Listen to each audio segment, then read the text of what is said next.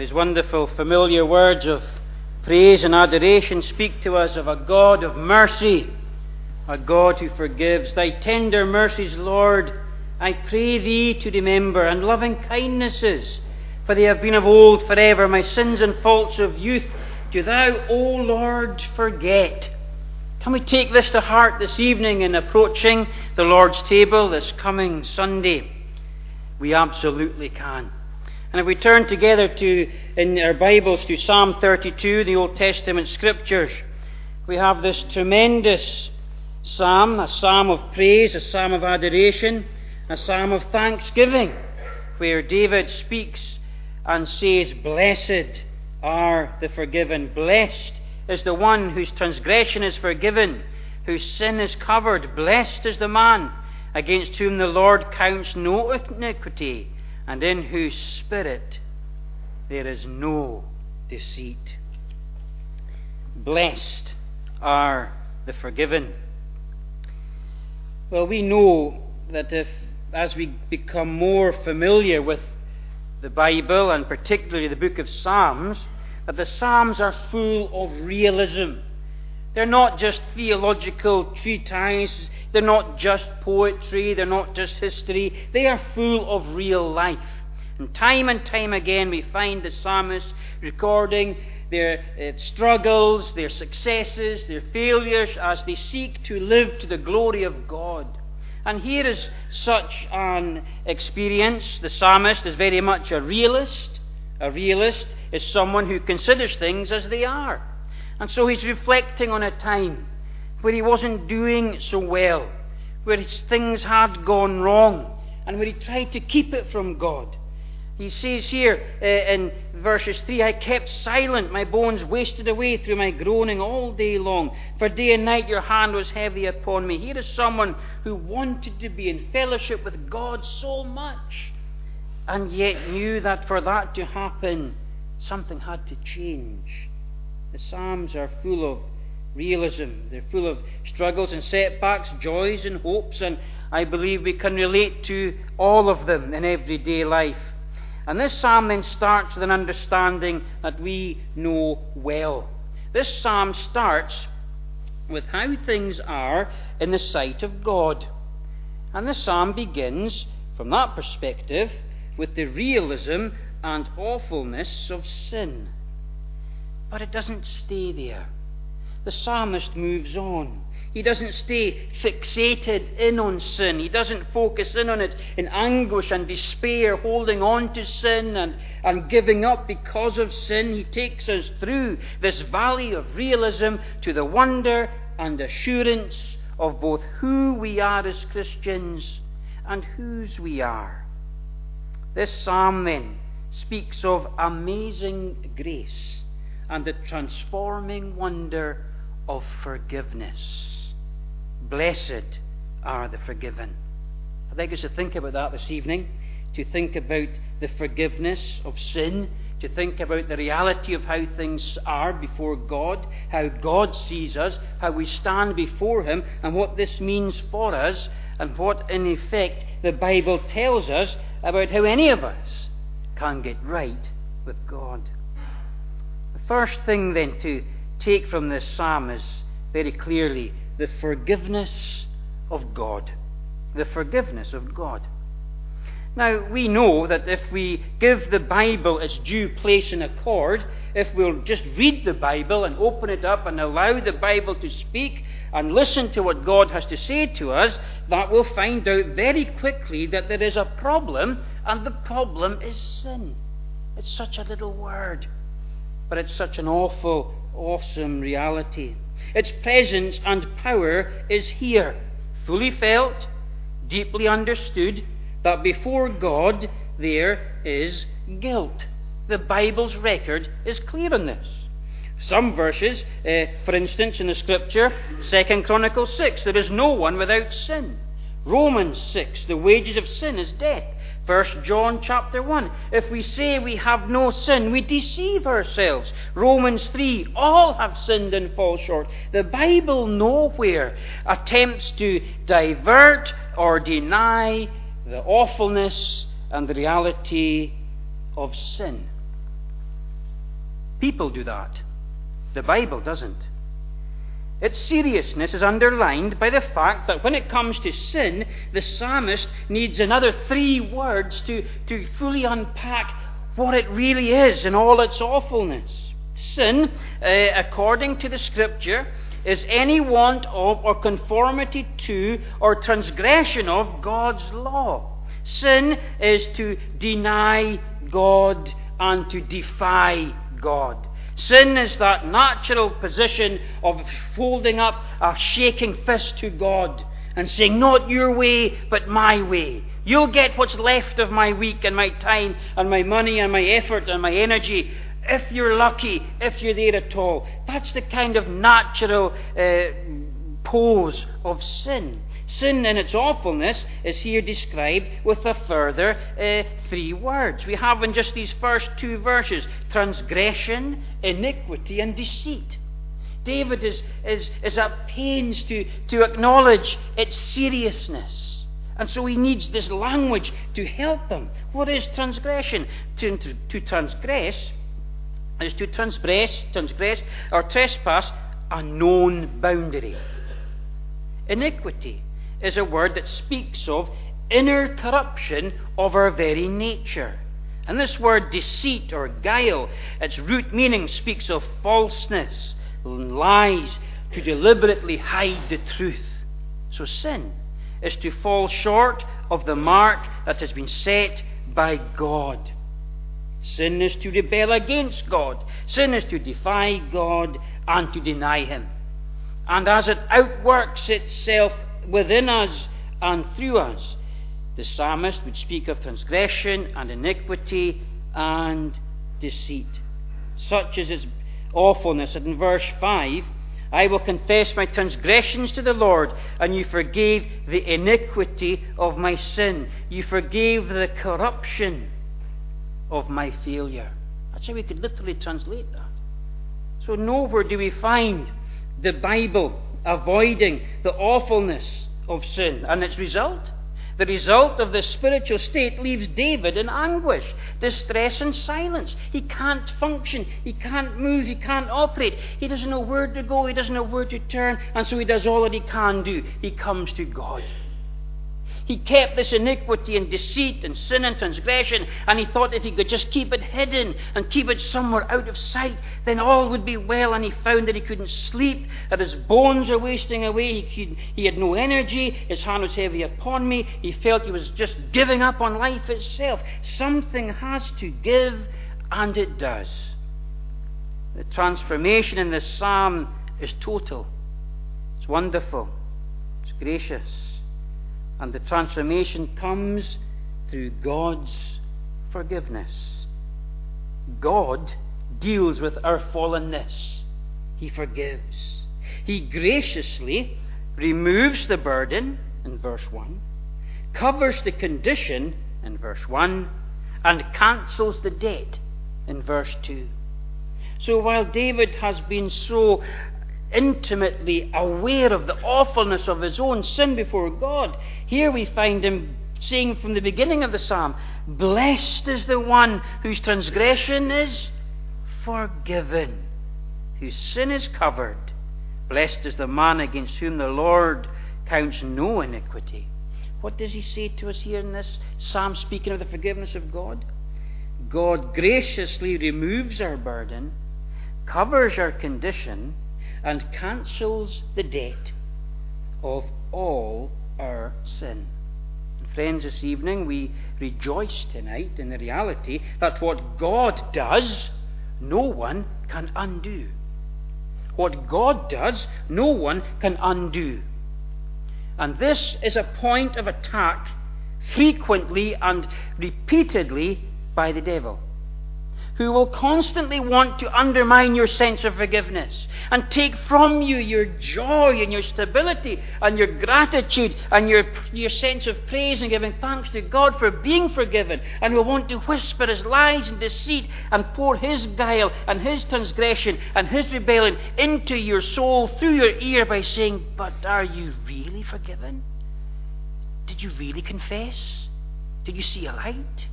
Did you feel something? Did you have what she had? Did you have the testimony that he has? Could you speak like they do? Could you go up to a pulpit? Could you go to a mission field? He will use anything to rob you of your sense of forgiveness. Christian friend, don't let him. What God does, no one can undo. The next time the devil comes to you whispering, are you really forgiven? Read him Psalm 32. Even better, if you can, sing it.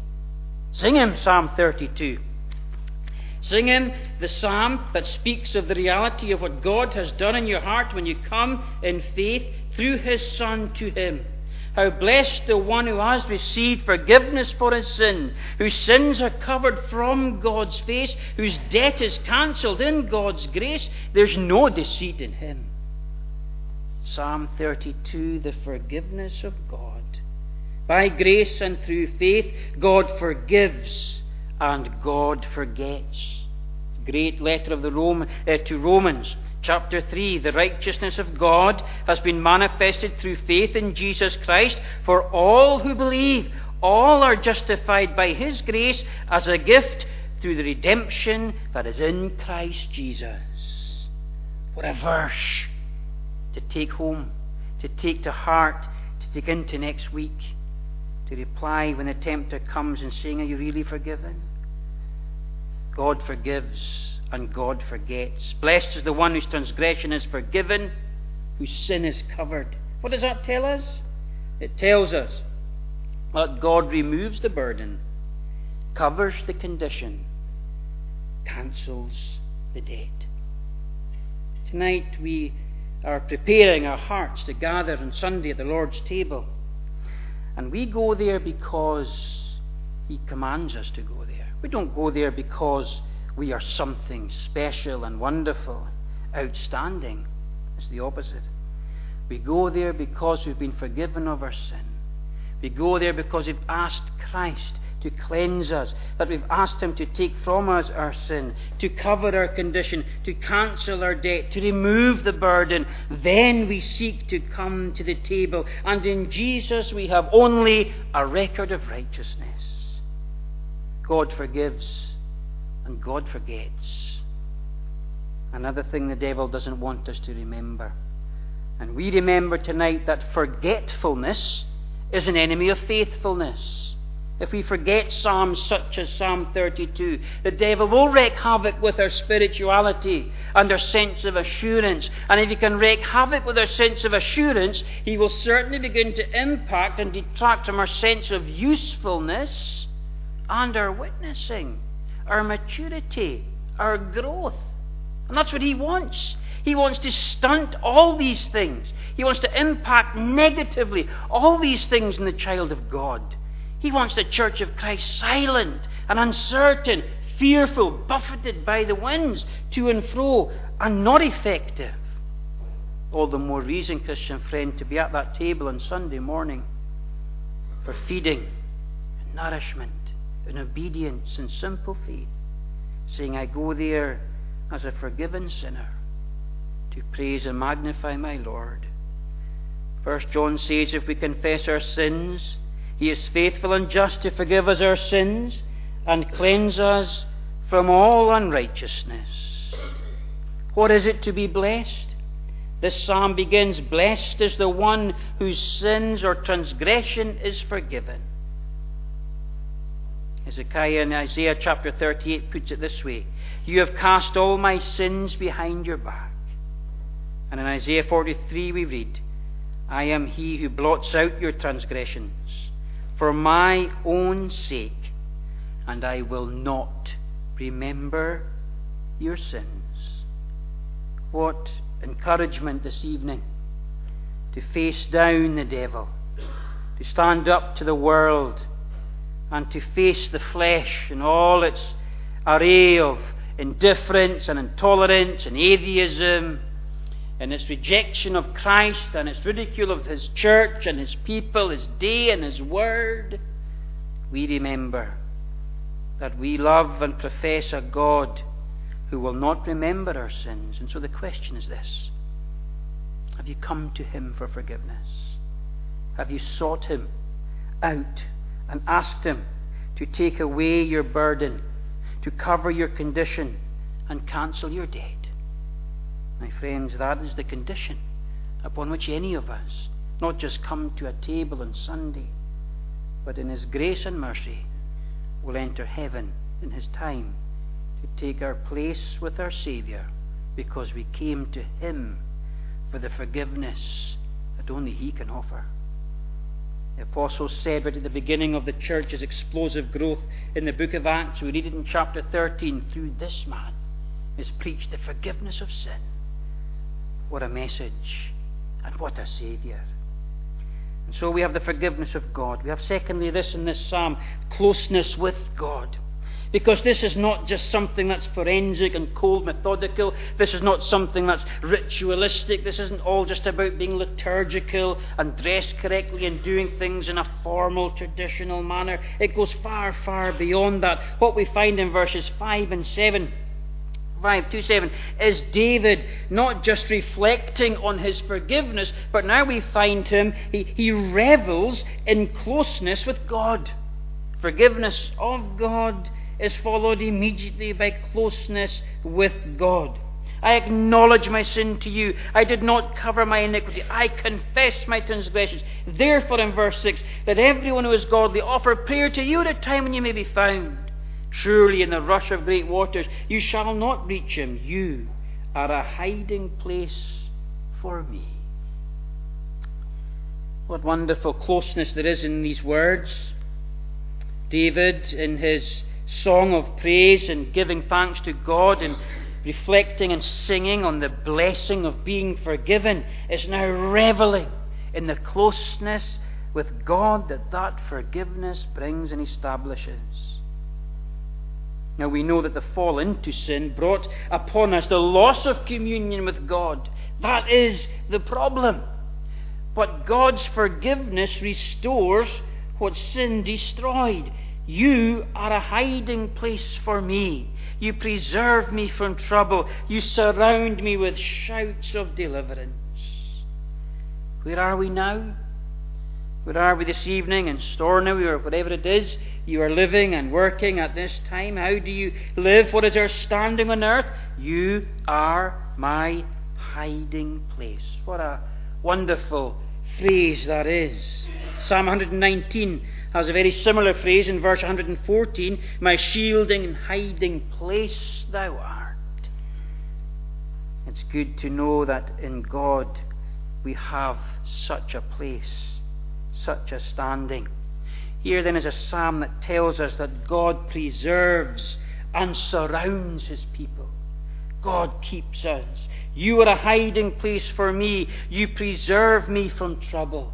There's no promise here of an absence of trouble, and we never ever make that claim. Anyone who promises you a stress-free, trouble-free life, just come to Jesus, everything will be good. No illness, no unemployment, no stress, no uncertainty, no difficulty, no heartache. Don't believe a word of it. Nonsense and lies. You don't find that in the Bible. It doesn't say that anywhere. What it tells us is that when trouble finds us, it finds us hidden in God. You are a hiding place for me. I don't know how else to face life. I don't know how to cope with life or deal with life other than being with God as my hiding place. What a wonderful phrase it is. My shield and hiding place thou art. And why is it so important? Because the opposite is a very unsettling and isolating experience, to be alone and to feel threat and uncertainty and difficulty and danger. That's what the devil wants. He wants us feeling alone, uncertain, isolated. He doesn't want the church to be strong and true and faithful and clear and concise and precise about what really matters. He wants us talking about other things, anything but the cross, anything but forgiveness, anything but the closeness with God that forgiveness can bring. You are a hiding place for me. You preserve me in trouble. There's a great story recounted for us in the story written by Stephen Ambrose, Band of Brothers, which tells the story of the 101st Airborne Division, American unit, that fought through from D-Day right through to the end of the war in Europe. They were paratroopers, so they very often went ahead of the main force and were dropped behind enemy lines, and they were always in the thick of it. Always in the thick of it. And there was a great incident recounted in that unit's experience in the war, that at one point they were very much cut off behind enemy lines, surrounded by enemy forces, and a young paratrooper in his foxhole was panicking and crying out and calling, "We're surrounded, we're surrounded, we're surrounded." And his commanding officer jumped into the foxhole with him and said, "Take it easy, son, we're paratroopers. We're supposed to be surrounded." It's a great perspective. Great perspective. He was saying, "Hey, what's the problem? This is the way it's meant to be." And he just settled down, that young man, enabling him to get on with what he was there to do. And it's good to take perspective with us every day. We must not leave it behind when we go into a Monday or a Tuesday or any other day ending with a Y. We must take perspective with us. What is our perspective? You are a hiding place for me. You preserve me from trouble. You surround me with shouts of deliverance. Closeness with God. And so we take this great promise. We take this closeness.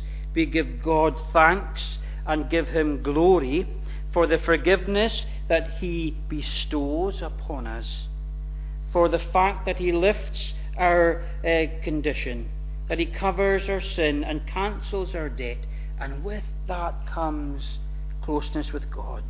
So the Bible tells us that when the devil comes whispering, "You're alone, you're surrounded," that actually the opposite is true.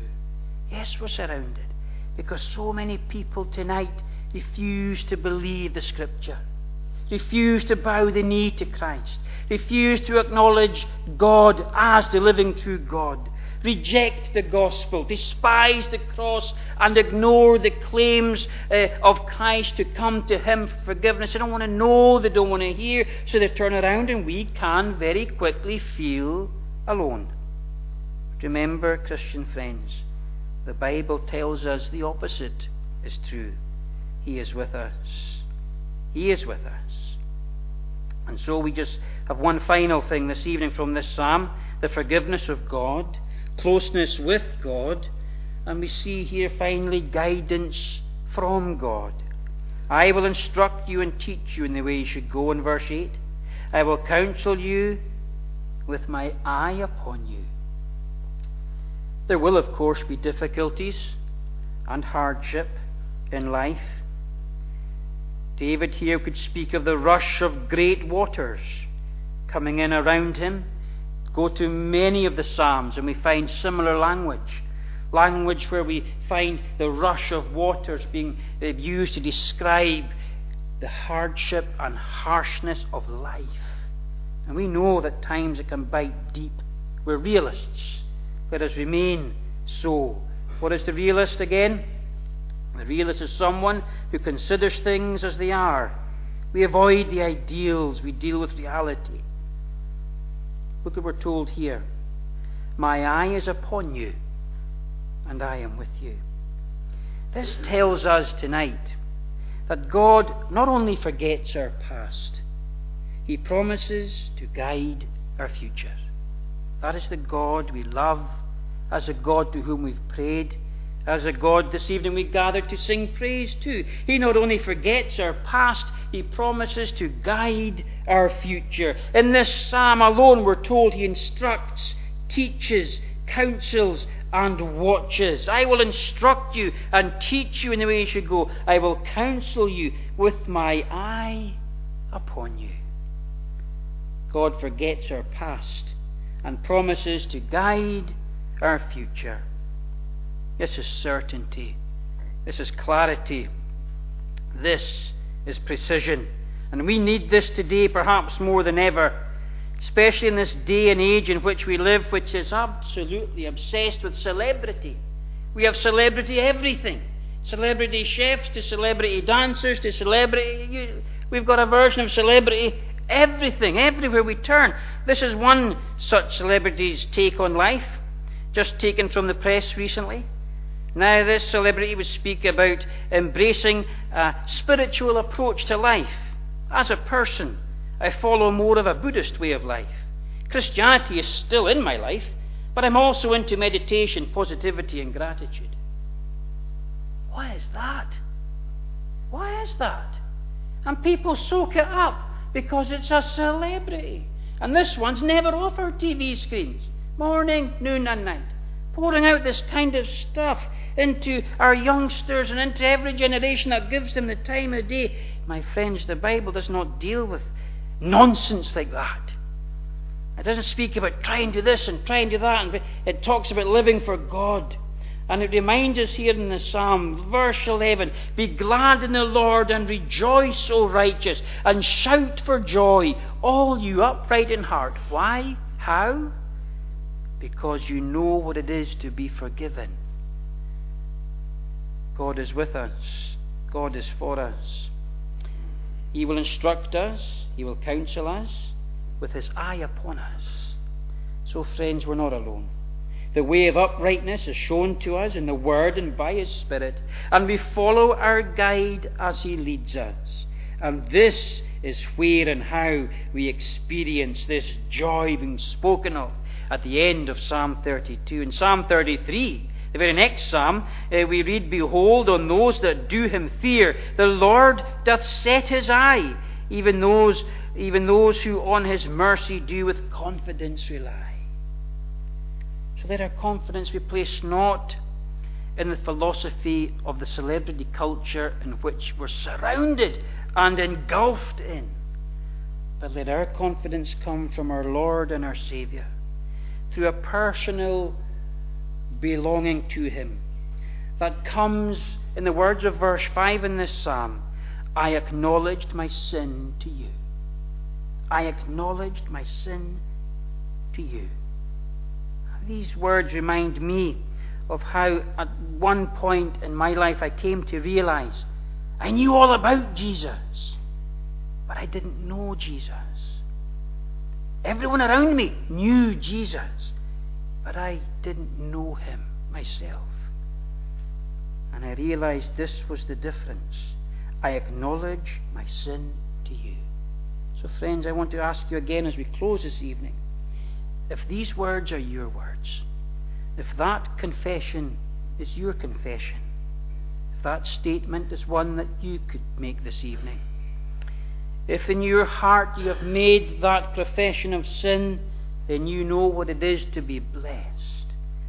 Maybe at times it doesn't feel that way. Maybe life and the heaviness of the waters that crash in around you take from you that sense of joy that we find at the end of this psalm. What do? Let's do what David did. When his life got turned inside out and upside down, he strengthened himself in the Lord. He went to God. He made sure he went to his God. And friends, if you do that tonight, if you go to God on His terms, through faith in His Son, one-on-one, and make this your prayer, then you know what it is to be forgiven.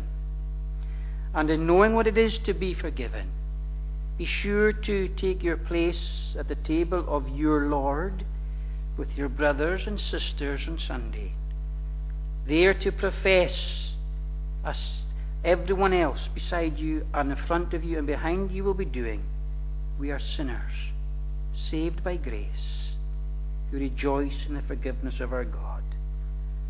What a blessing to know His forgiveness. What a joy to reflect on His steadfast love. Is there a group on the face of the earth who have reason to be heard in song, such as the Christian church? I don't believe so. When we sing our songs of praise, let our thanksgiving resound. Behold, on those that do Him fear, the Lord doth set His eye, even those who on His mercy do with confidence rely. We come to God for we need His forgiveness. Let us not be slow to revel in this truth. Let us not resist and stumble and be hard of heart and slow in understanding, as verse 9 calls us to be aware of. But let us come to him. Let us not cover what we are called to confess. Let us not be slow in coming to our Lord. Let us give thanks that in life we face it hidden in him. He preserves us from trouble and surrounds us with shouts of deliverance. And knowing this to be true in our case, let us give thanks to him. Let us seek to stir up this shout of joy and gladness of heart, for God has made us good because of faith in his Son, the Lord Jesus. There's that wonderful hymn that says, he died that we might be forgiven. He died to make us good, that we might go at last to heaven, saved by his precious blood.